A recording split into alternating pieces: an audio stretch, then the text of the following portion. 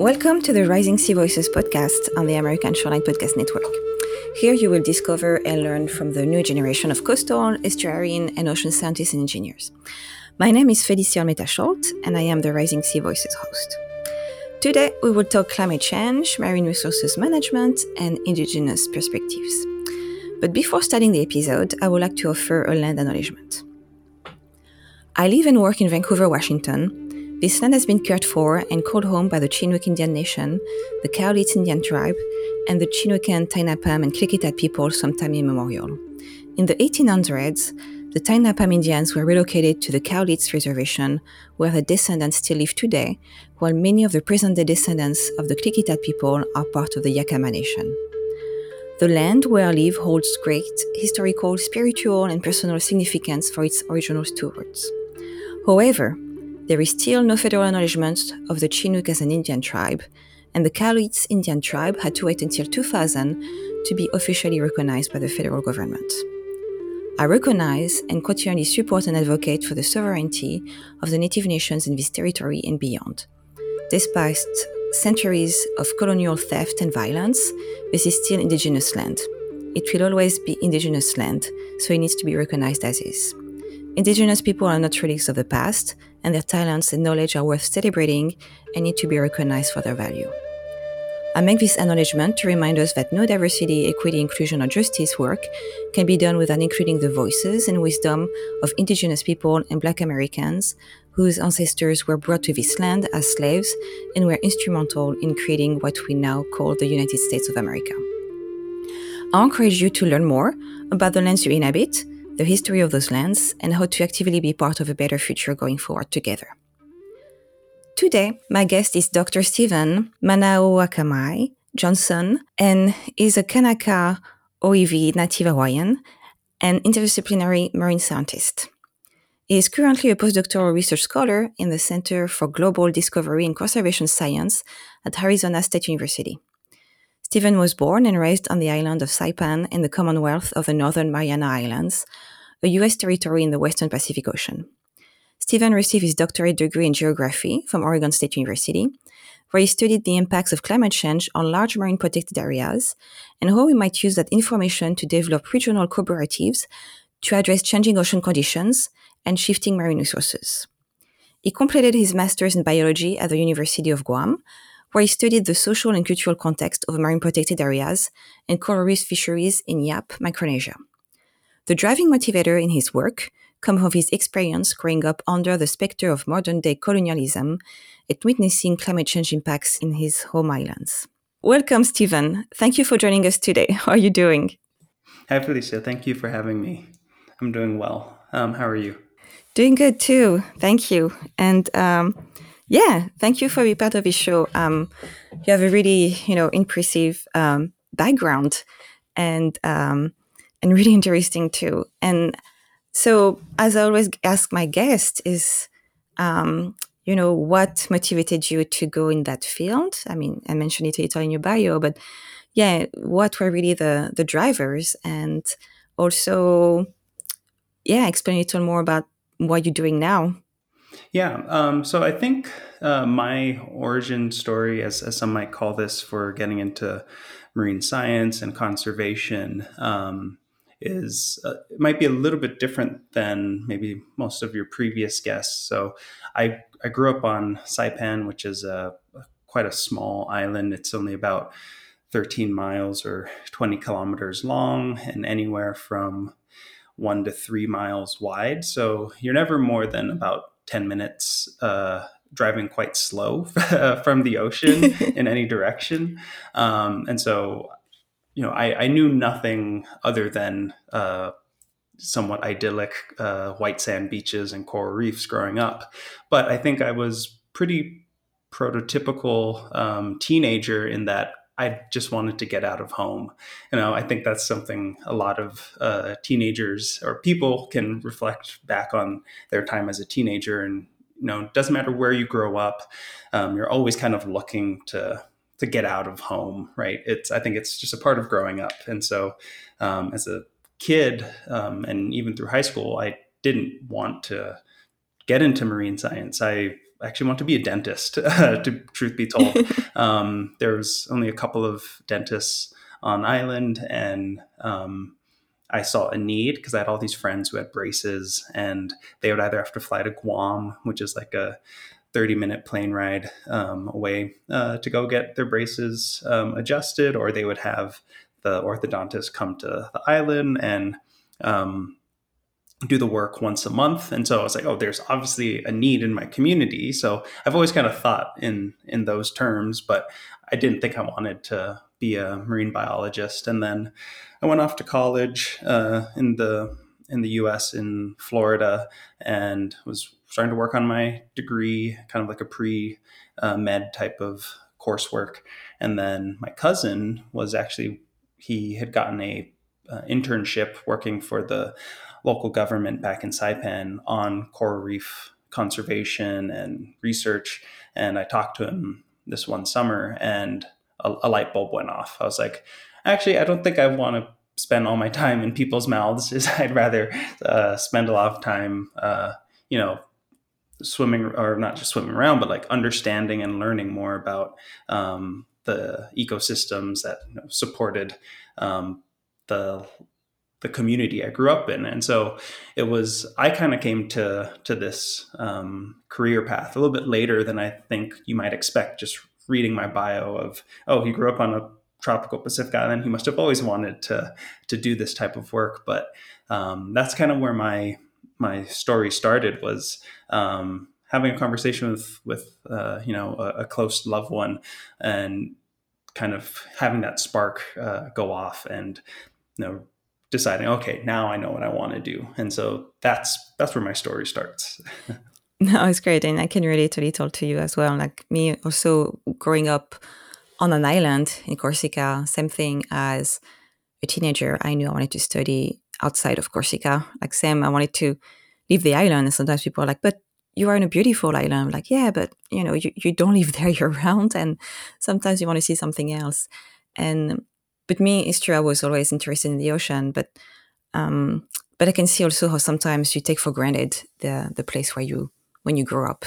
So, and I mean, me, it was a sense like, yeah, everything is beautiful, but I thought it was like that everywhere because I was born and raised there. And when I come back, I'm like, oh yeah, actually, it's really pretty. So, I can see, and you can see some issues that you didn't see also before, the more you learn about it. And, but so after you did your master then in biology at University of Guam, and can you tell us then a little about your research? While doing your master. Yeah. So after I completed my bachelor's in Florida at Barry University, which was a small liberal arts school, I first, I think this is an interesting part of my story, and through conversations with friends, colleagues who have also gone through similar academic paths as myself, something that we don't talk a lot about, and I think especially for people like myself, people from far off parts of the world, or from indigenous backgrounds. Minoritized backgrounds, is getting into the advanced stages of a career in academia, especially, but even in ocean conservation. There's a lot of failures that accompany the big successes we have. And so at the end of my bachelor's, I was pretty sure I wanted to do more science and more research. And so I actually applied to a doctoral program with probably naively so, with not enough support and research from a guide, someone who could help me figure out how to do it. And so I applied for a doctoral program and did not get into it.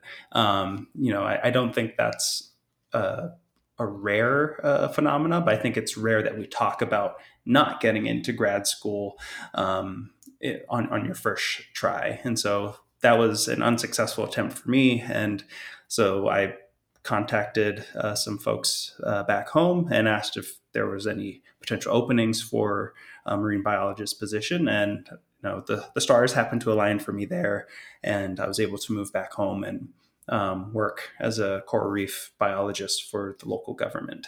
And I, the more and more I reflect back, that was probably the best thing that could have ever happened to me for my career, because it allowed me to just kind of be in a safe place, a place I know very well, home, a place that I had social and cultural ties to.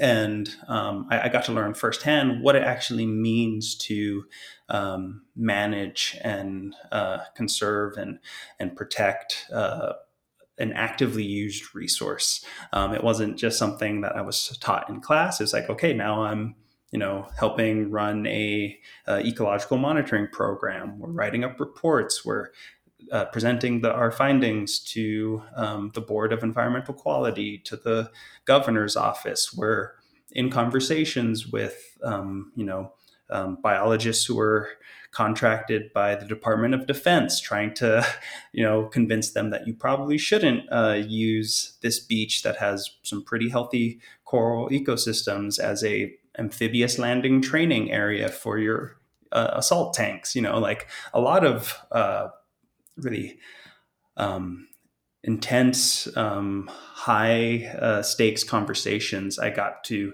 experience very early in my career. Really, some of it was trial by fire, but I think I learned so much about it, and it really helped me understand, all right, if you do want to go into research, like this is where most of your work hopefully will make an impact, is in these conversations about how are we going to manage these resources that are threatened by a number of factors. And so I spent 5 years working as a marine biologist, getting to learn about how coral reef ecosystems actually work, learn about the threats that are happening both at a local scale. So doing some work on overfishing, pollution due to nearshore development, golf courses, all the kind of textbook things that impact coral reefs. But what was really eye-opening and life-changing is in 2013, so about two and a half, 3 years after I started the job, the first Saipan and Guam simultaneously at the Mariana Islands were the first place to record massive coral bleaching. So we were actually like a year ahead of what ended up being the really big 2 to 3 year bleaching event that impacted the entire global coral reef ecosystems. And so that was shocking, because that was something, I remember learning about mass bleaching events that happened during the big El Nino of 1997, 1998, and talking to previous researchers, fishermen on the island, like that didn't happen on Saipan. There wasn't a bleaching event then. And so there was a little bit of we're maybe potentially in this very resilient pocket of the world where, given some unique oceanography or whatever, or maybe some unique biology, like the corals here don't bleach. And over the course of 2 summers, I saw some of the reefs I had grown up on completely transform and disappear, like vibrant stands of coral now just covered with algae and turning into rubble in the span of a year. And so that really opened my eyes and broke my heart. And you hear a lot about ecological grief, and it's real, and that really kind of turned up my motivation to go into science to another degree, and I say that with the pun intended. And so after witnessing this, I decided, okay, I think I've got a lot of experience, in learning how to do research on coral reefs, how to engage in management, negotiations, and decisions about coral reefs, and how to mitigate and work with the local community and context to increase the health of these coral reefs, but then also witnessing this bleaching event, recognizing like it doesn't even like sometimes you can do all this good work on the ground managing the local resources, but things like climate change are now kind of washing over that, making the good work that people are doing on the ground in these coastal communities with coral reefs, not for nothing, but you're making the work a lot more difficult. And so that was when I decided that I wanted to go back to grad school again. So this was the second time, and I decided maybe I won't go for a doctorate. Let's start with something a bit more manageable. And so I went and did my master's, and I had a good friend and mentor who still is a professor at the University of Guam, Dr. Peter Hauk. He had taken me under his wing, and he was establishing a lab at the University of Guam, and so I pitched him an idea for the type of research I'd like to do, and he runs an amazing research program across Micronesia, across all the different states and islands in Micronesia. And we found a good fit for the idea I had. And that was to kind of assess not just the ecological condition of coral reefs, but also to try and get an understanding of the social and cultural context in which coral reef management was happening. And I was able to do that on the island of Yap. And so Yap is about 500 miles southwest of Saipan and Guam. It's got about 10,000 people who live on the main island of Yap, and that's where I did my research. And so that research was looking at how different communities on the islands were using or not using different social and cultural elements in managing their marine protected areas. And so I got to continue doing amazing coral reef ecology work, but I also got to learn how to do some really fascinating, kind of social science work. So I conducted interviews and gave social surveys, learned how to design those, which, that was again one of these moments where it's like, wow, I feel so fortunate getting to, learn these different knowledge systems and apply them and learn from these communities. And so with that work, to make kind of a long story short, we found that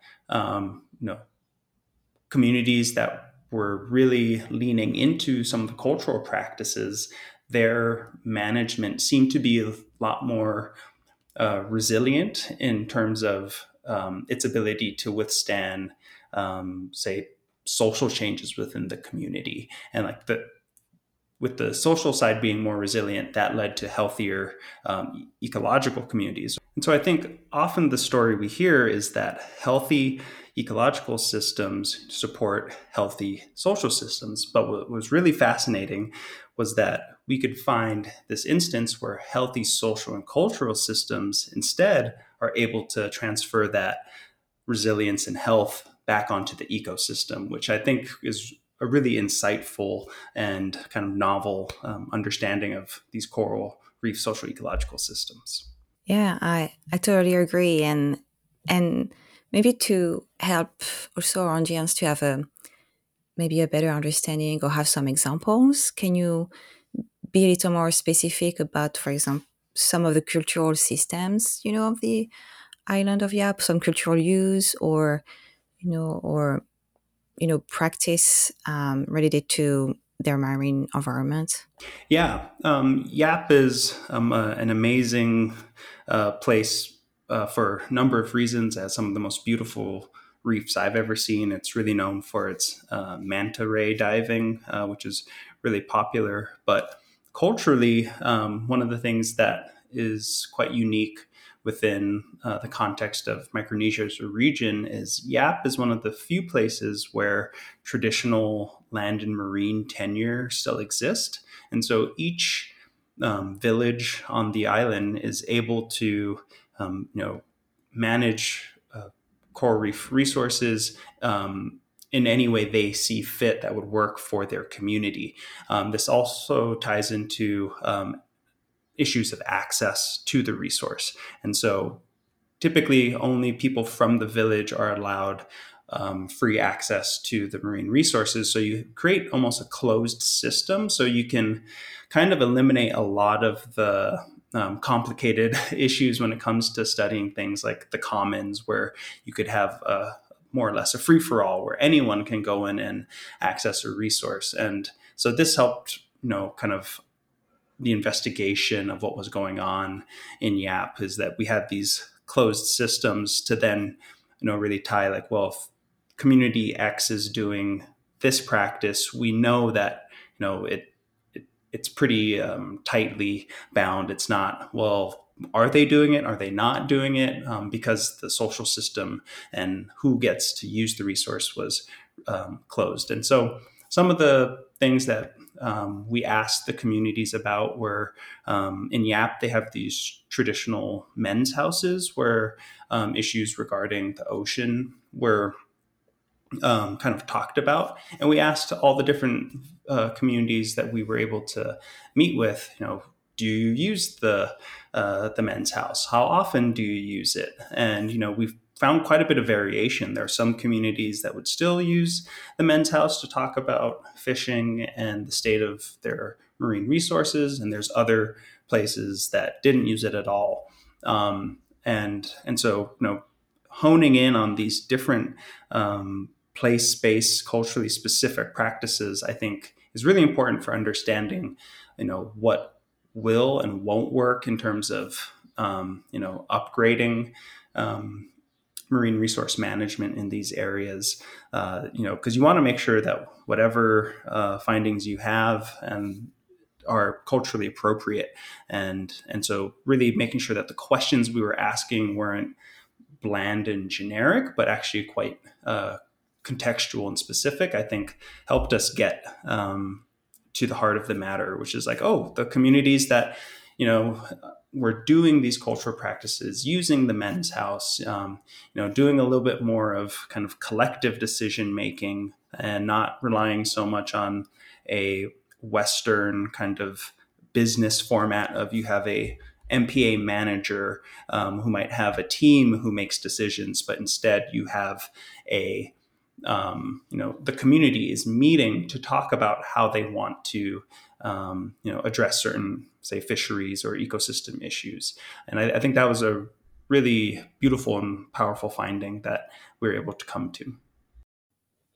Yeah, no, for sure. And after, I'm curious of that, what could be some of the lessons learned from that we could apply to other areas. But after I understand that it's often like, the context, the place, it's in the number of people living in an area. I think all that take into, may change some of the discussions happening on the ground or their format of how it's going to happen and how often. So, but I'm curious of your thoughts of how those lessons learned could be applied in different places. Yeah, this is a question that I think a lot about, and it's that there's all these different knowledge systems that exist in the world, and indigenous knowledge might be one form, Western knowledge might be one form, but I think you could even expand that up to like there's kind of a global way of thinking, right? We often will try and develop these tools that can be applied everywhere, and those are very useful, but within reason, right? We also, I think, a big challenge in a lot of conservation and resource management is, balancing kind of how we use tools that have been developed kind of without the cultural context, and recognizing when does that tool not work anymore, right? It's like, all right, you might have two types of screwdrivers, and the size of the screw might change given a certain type of problem, but the screwdriver only comes in one size. And so it's, figure out how can we have these multiple tools that we know the appropriate time to use those. And so, while the specifics of any one locality in terms of its culture, its traditional practices, its worldview of how it views itself related or not related to an ecosystem are important. And we have to, the science is also an art in terms of balancing, when do we use which tools at the same time. And so I guess that's kind of where I've gotten to in trying to figure out, well, what can we learn and glean from, say, this one case study in Yap, and elevate that to different islands in Micronesia, to different islands across the Pacific, to different ocean basins, like for cultures off of the coast of Africa or in Southeast Asia,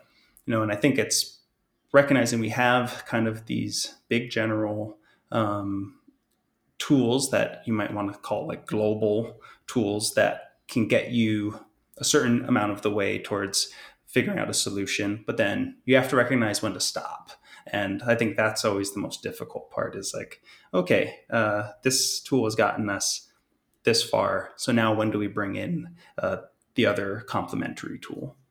Right. And I think maybe even having some maybe flexibility in the tool. I feel like having this tool, but after the community deciding to use this tool and decide to make it his, make it, have little tweaks here and there, see what would work, like you said, doesn't work. So I think maybe having a tool that you can shape or, change based on your needs. So it really fits the needs, the resources, and you said like the cultural views and values of the different community. It's really tricky work though. And I wonder, after doing, your master, so when you decided to do your PhD, so did you do something like similar? And do you take a break between your master and PhD? So how did you decide to be like, okay, now I'm going to try again for the doctorate. Now I'm ready. I can do this. Yeah. It was probably about after the first year of my master's program, I was okay. I think I'm ready, and I'd like to give the PhD another shot. And I was by no means like extremely confident. I still had some, lingering scars and self-doubt and fear. I think we all do. Some people use the term imposter syndrome, which I think is a thing, but I don't think I was feeling like an imposter. I was just like, okay, right. The last time I did this, it wasn't so successful. It was a little painful, but I thought I had a good chance of doing it. And so I went straight into my doctorate. And for this work, I think there's a bit of a personal theme for me. Was as much as I enjoyed doing that on the ground kind of field work with diving and interviewing community members and talking to people, I felt like I needed to get behind a computer a little bit more, as crazy as that might sound. And so for my doctorate, I was like, I want to learn how to like work with climate change models and apply them to ocean conservation. And so that's where my PhD started. And, for my entire PhD, it was really just sitting, reading lots of papers and books and analyzing climate models and code. But, I think like for a lot of folks, you get about halfway through and then it starts to change a bit. And one of the ideas I had, just the data wasn't panning out. And so my advisor and we had to get pretty creative under a little bit of a tight time crunch. And we came up with this new idea of using climate change models to this part wasn't new in itself, but to figure out, well, how are the oceans going to change using a often ignored measurement of change from information theory. It's called the Hellinger distance. I'd be happy to maybe do a supplementary episode here where we nerd out on some on some information theory and math, but it's a little bit more of a robust way to compare two sets of data to each other. So that's maybe will be the simple explanation for that. But we said you could do that, and you could compare, how climate change will impact one part of the ocean, and then compare itself to the future and see how different that is. And that stuff has been done for some marine protected areas, but we decided to do it for the biggest marine protected areas. But then we also want to know, well, the ocean's going to change, and it's also going to change in terms of where ocean environments or conditions rather are today might be somewhere else in 10 years, in 20 years, in 50 years, in 100 years. And so we used the Hellinger distance to find what we called climate analogs. So areas in the ocean that are similar to each other but separated by time. So potentially there's a place in the ocean in 2050 that might be off the coast of Hawaii that looks like the waters of Saipan today in 2021.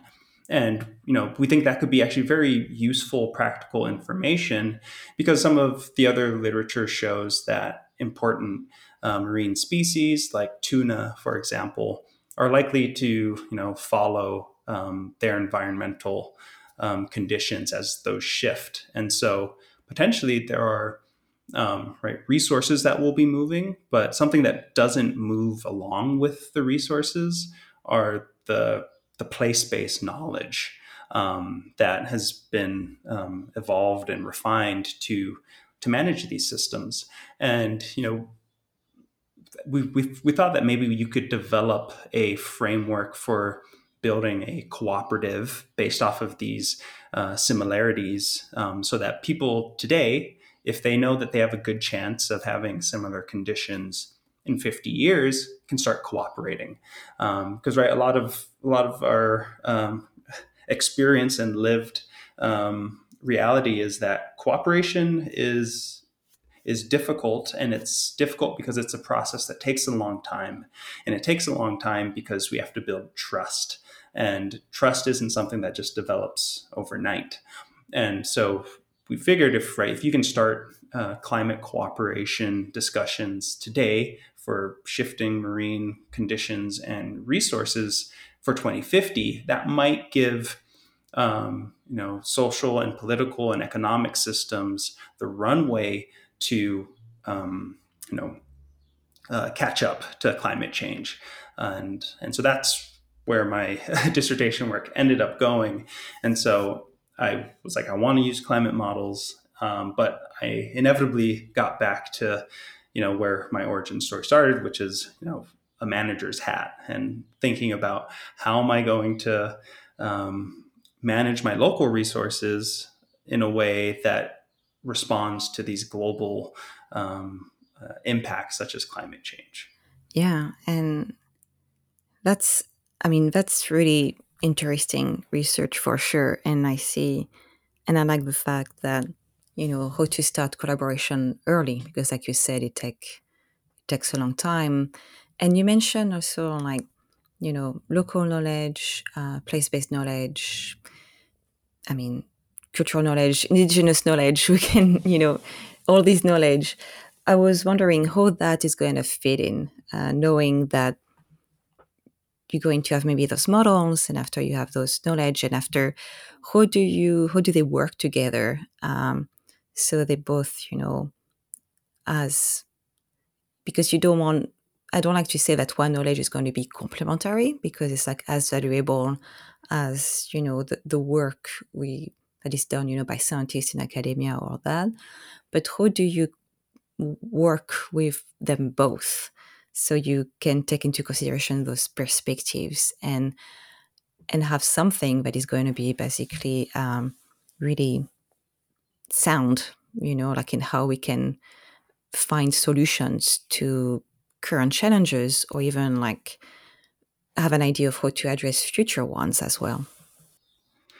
Yeah, so I definitely agree that one of the big challenges we have is how do we use these different ways of knowing, epistemologies, worldviews, sciences, together in a way that you said you might not want to use the word complementary, but right, supports and respects. I think respect is a really key component of using multiple knowledge systems, right? Is that it's not that one is better, it's that these knowledge systems need to respect each other in the ways that they were developed, in how they're executed and practiced, who gets to access them, and what are the ultimate goals of using these different knowledge systems.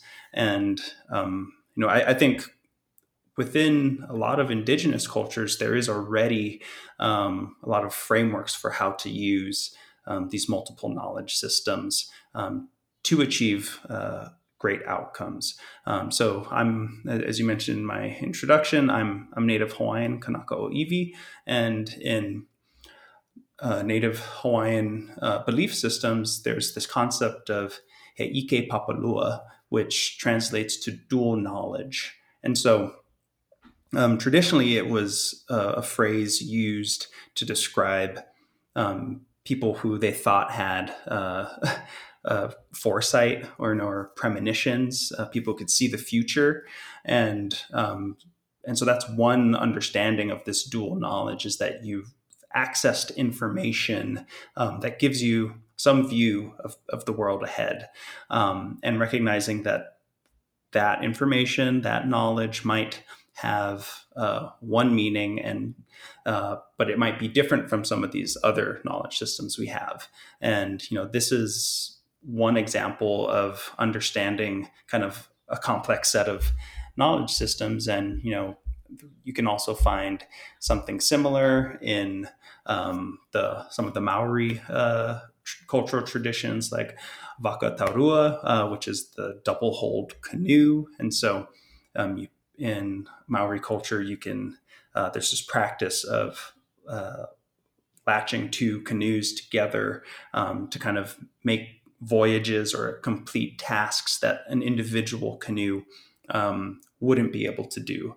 And in the Waka Taurua, and I would point people towards Kimberly Maxwell's work on this, you have, say, a traditional Maori waka, and then you might have a Western boat, and you could latch them together to achieve these really challenging goals. And so I think there are a lot of cultural frameworks that already set up places and communities. It sets them up for success in terms of having a process, which I think is also important, is having a process to work through that application of the two knowledge systems. If you have a framework for negotiating when one might be the better option over the other, I think that's important. And so, for applying climate change models and climate change adaptation, I think what needs to happen is finding the social and cultural systems and processes and frameworks that actually allow a pretty easy insertion of a second knowledge system.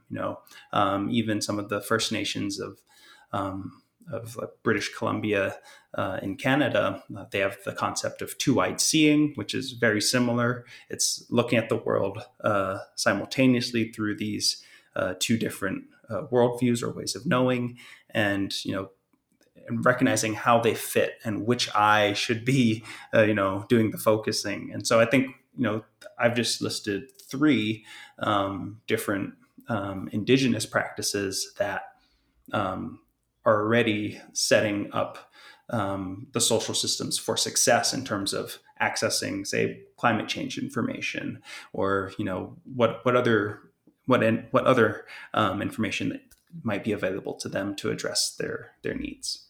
And I feel like we have so much, so much to learn from that. It's like those frameworks have been existing for, millennia. They're there.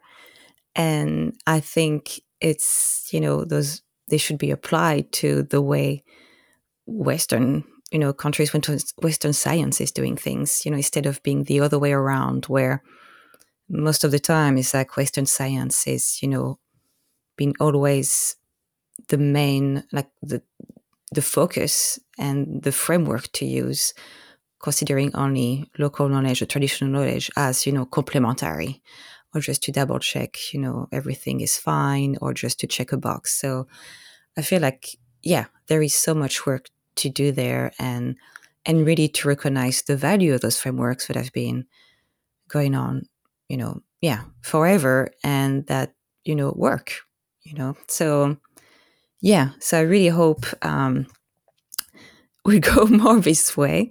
And I definitely also share on the ESPN website maybe the link to the resources where you mentioned, the different knowledges from, from New Zealand to Hawaii to, Canada.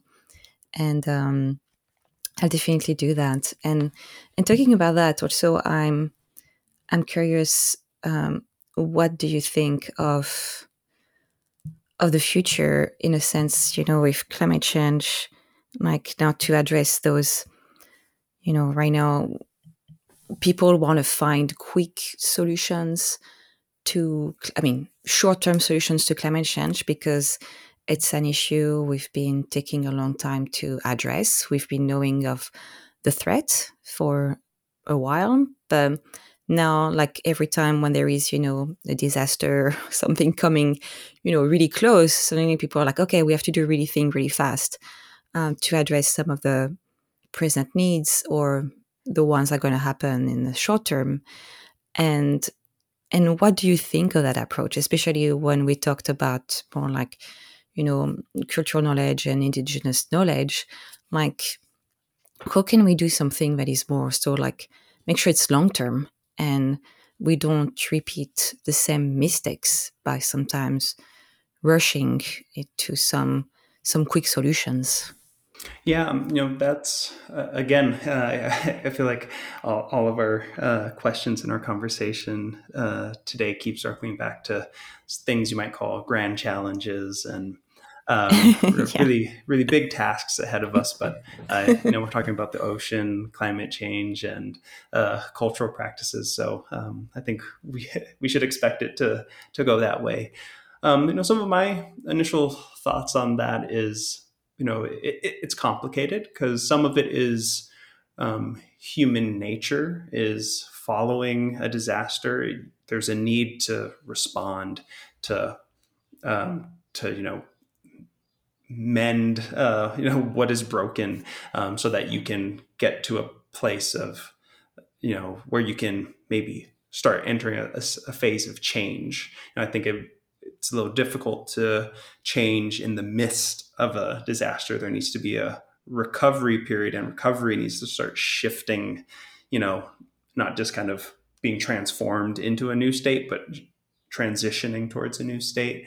And I think some of the things that might be useful, and I'd love to engage in more conversations about this with other academics, cultural practitioners,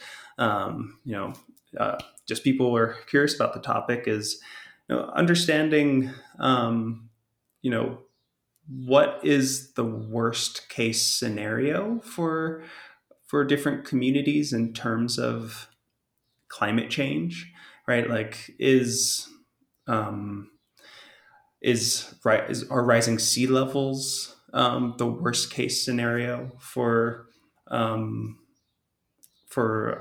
island communities, or is forced migration and even planned relocation the worst case scenario?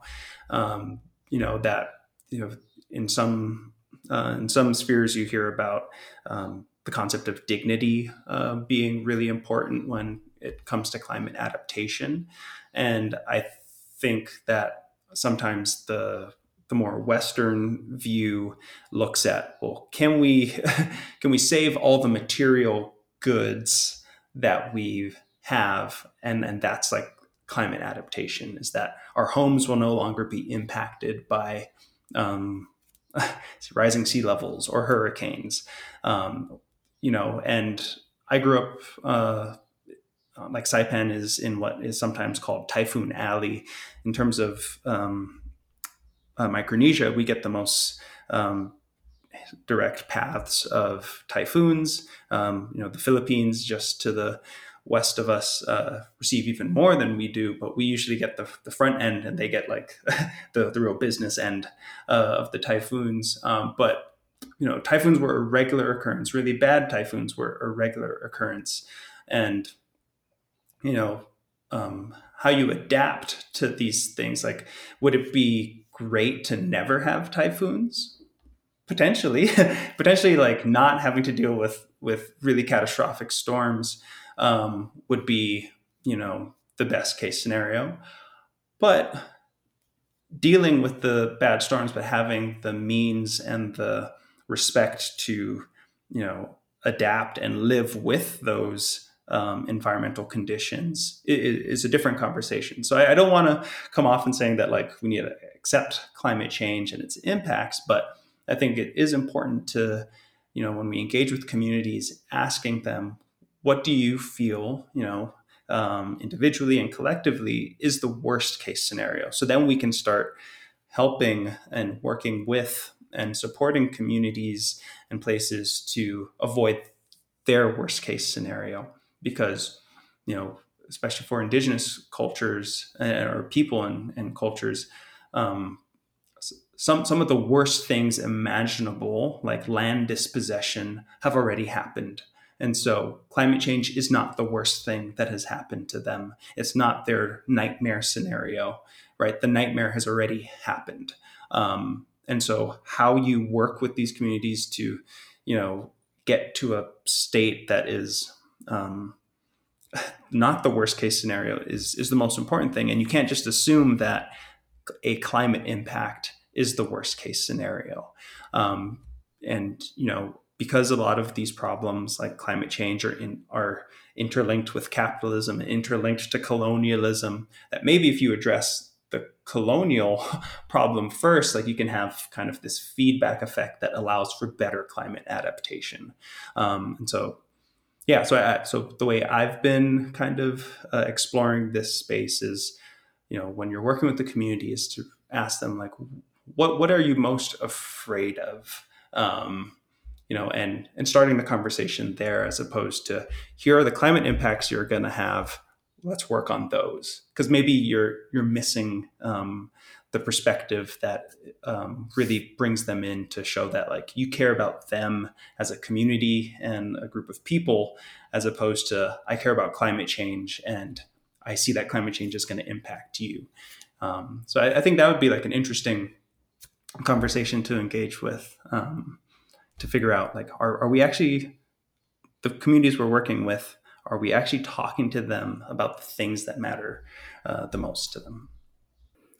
Yeah, I totally agree. And I think it's a discussion, because you have so many different groups involved, like working with different communities, like, federal agencies, state agencies, and, nonprofits. I mean, and after people, on the ground, like the local government and others in academia. And I mean, there's like a long list of people who like try to find solutions to problems, but after sometimes, is it the right problem?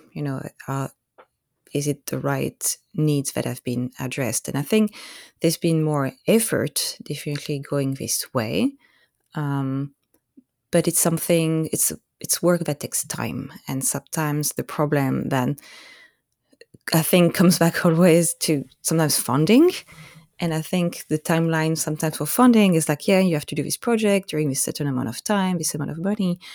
And it's hard because it takes a long time to work with communities and identify problems. And after like just find solutions over the long term, not just do a project for a couple of years and after that's it. So I think there's still a need for some alignment there too as well, so we can have the whole thing working well and moving forward.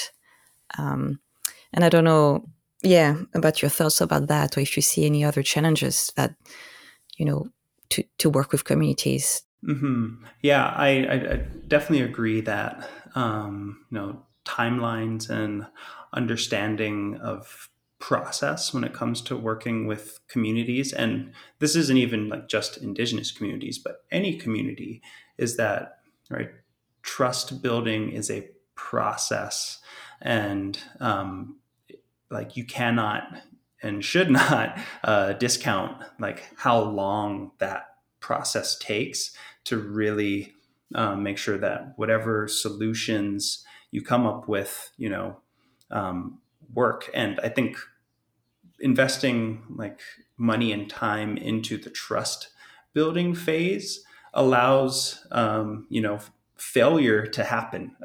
And, this is like, again, maybe another conversation that'd be really interesting to have. But, right, sometimes if you don't have good trust with partners and you fail, there's usually not a second chance. Right, usually the relationship ends if like you failed me and I didn't trust you, and so I have no reason to come back into this relationship. And so, investing in the time and the people, and building trust so that you have the space to fail, because these challenges are really big, they're really complex, they're really difficult, they're really hard. And I think most communities, again, not just Indigenous, but just communities in general, silver bullets to their problems would be nice, but partners who will have your back for the long term would probably be preferred, right? Like, because we know that these panacea type solutions, like, they're exceedingly rare. They are highly context specific. But if we maybe as a industry, as a sector, as a practice, really thought about like, can we ensure that we have the systems to build the trust so that if we fail, we can try again and we can try again. Because I think that's what most communities and people who are in highly precarious social and environmental situations need, is they need someone who's going to be there for a long term and will constantly come back and be an honest broker and admit when they fail and like be like, all right, so we thought this was going to work. Here's why it didn't. So let's try this again. Like, what were you feeling when this process didn't work for you, or when this failure happened? Again, I think there's a lot of things that we don't talk about that we should be talking about, and talking about how to design failure into your research program or your planning partnership with communities it might add on a little bit of time, but I think that front end work probably pays off on the back end. Yeah, no, I totally agree. And after, it's something like, people, it can be intimidating too. I can see, depending where you work and how to do this kind of work, reach out to communities, and it can be frustrating too. So, but on one side, like you said, it's really, it's needed. It's needed because after, if it fails, it also goes on and going to be passed on, almost like over generations, like, for example, and because even through the whole community, because after people talk with each other and there is a feel for it, and so definitely something to consider seriously. And And also, I wanted to address, because I've seen that recently you wrote a book review for Science. So congratulations. Oh, thank you. Yeah, that was I got an invitation in my inbox, and I'm an avid book reader, and I never thought I'd actually write a book review in this form. So it was a fun change of pace in terms of the type of writing I do. It felt a bit like doing a book report from high school, which was really fun, and it was a great book. And I had a lot of fun doing it. So it was a book on coral reefs. It was called Life on the Rocks, and the story follows kind of the plight of coral reefs following the big 2015 to 2017 bleaching event, and what are we as a global research community going to do to solve the problem. But it also chronicles the author, whose name is escaping me right now. I think it's Julie Burwald. It chronicles her journey with her daughter, who's working through a recently diagnosed neurological disorder, and kind of talks about some of the parallels between the two. And what comes up a lot is partnerships and cooperation. So a lot of the themes that we've been talking about today. And so as I was reading the book and having to craft this review, I was a little surprised, and if it felt good, be like, oh, like I feel like I can actually. It's not a stretch for me to bring in some of my own thoughts and work into this review, and not just kind of have it be a dry review of the text, but really talking about how this story can fit in and really unlock some thinking that I think is important. And it's about partnerships and trust building, because the author, she talks about the trust building, the evolution of the trust between her and her daughter, and having to let go of some of the things that she felt like she had control over in order to unlock her daughter's ability to go through some self-discovery, some growth, some comfort with, the current state of affairs. And, I think there's a lot of similarities we could maybe map on to, our global problems like climate change of, maybe if traditional global powers let go of some of the things they think that they have to cling on to in order for progress, whatever that might mean to happen, maybe that's actually holding us back. And if they can let go and actually let the people, places who are struggling the most work out those issues themselves, we might be able to have big breakthroughs, collectively, right? So like her household was not functioning very well given the status quo, and there had to be a change in relationship, a building of trust in order for a better condition to emerge. And so, I would definitely recommend folks pick up the book. I get no kickbacks for recommending the book, so I feel safe making that recommendation. And hopefully they see some of the same things I saw in the book, and hopefully they see different things that I didn't see. And I'd love for folks to reach out and tell me what they thought about the book. If folks want to read the review, they can find it on, there's a link that people can get to through my website. So I'll make sure that you have that link as well. Yeah, thanks. I will definitely share, the link of your review and also information about the book. And now it's on my list of, books to read. And this list doesn't stop growing, so I need to catch up. Oh yeah, that's a big problem for all of us. It's just the growing stack of books.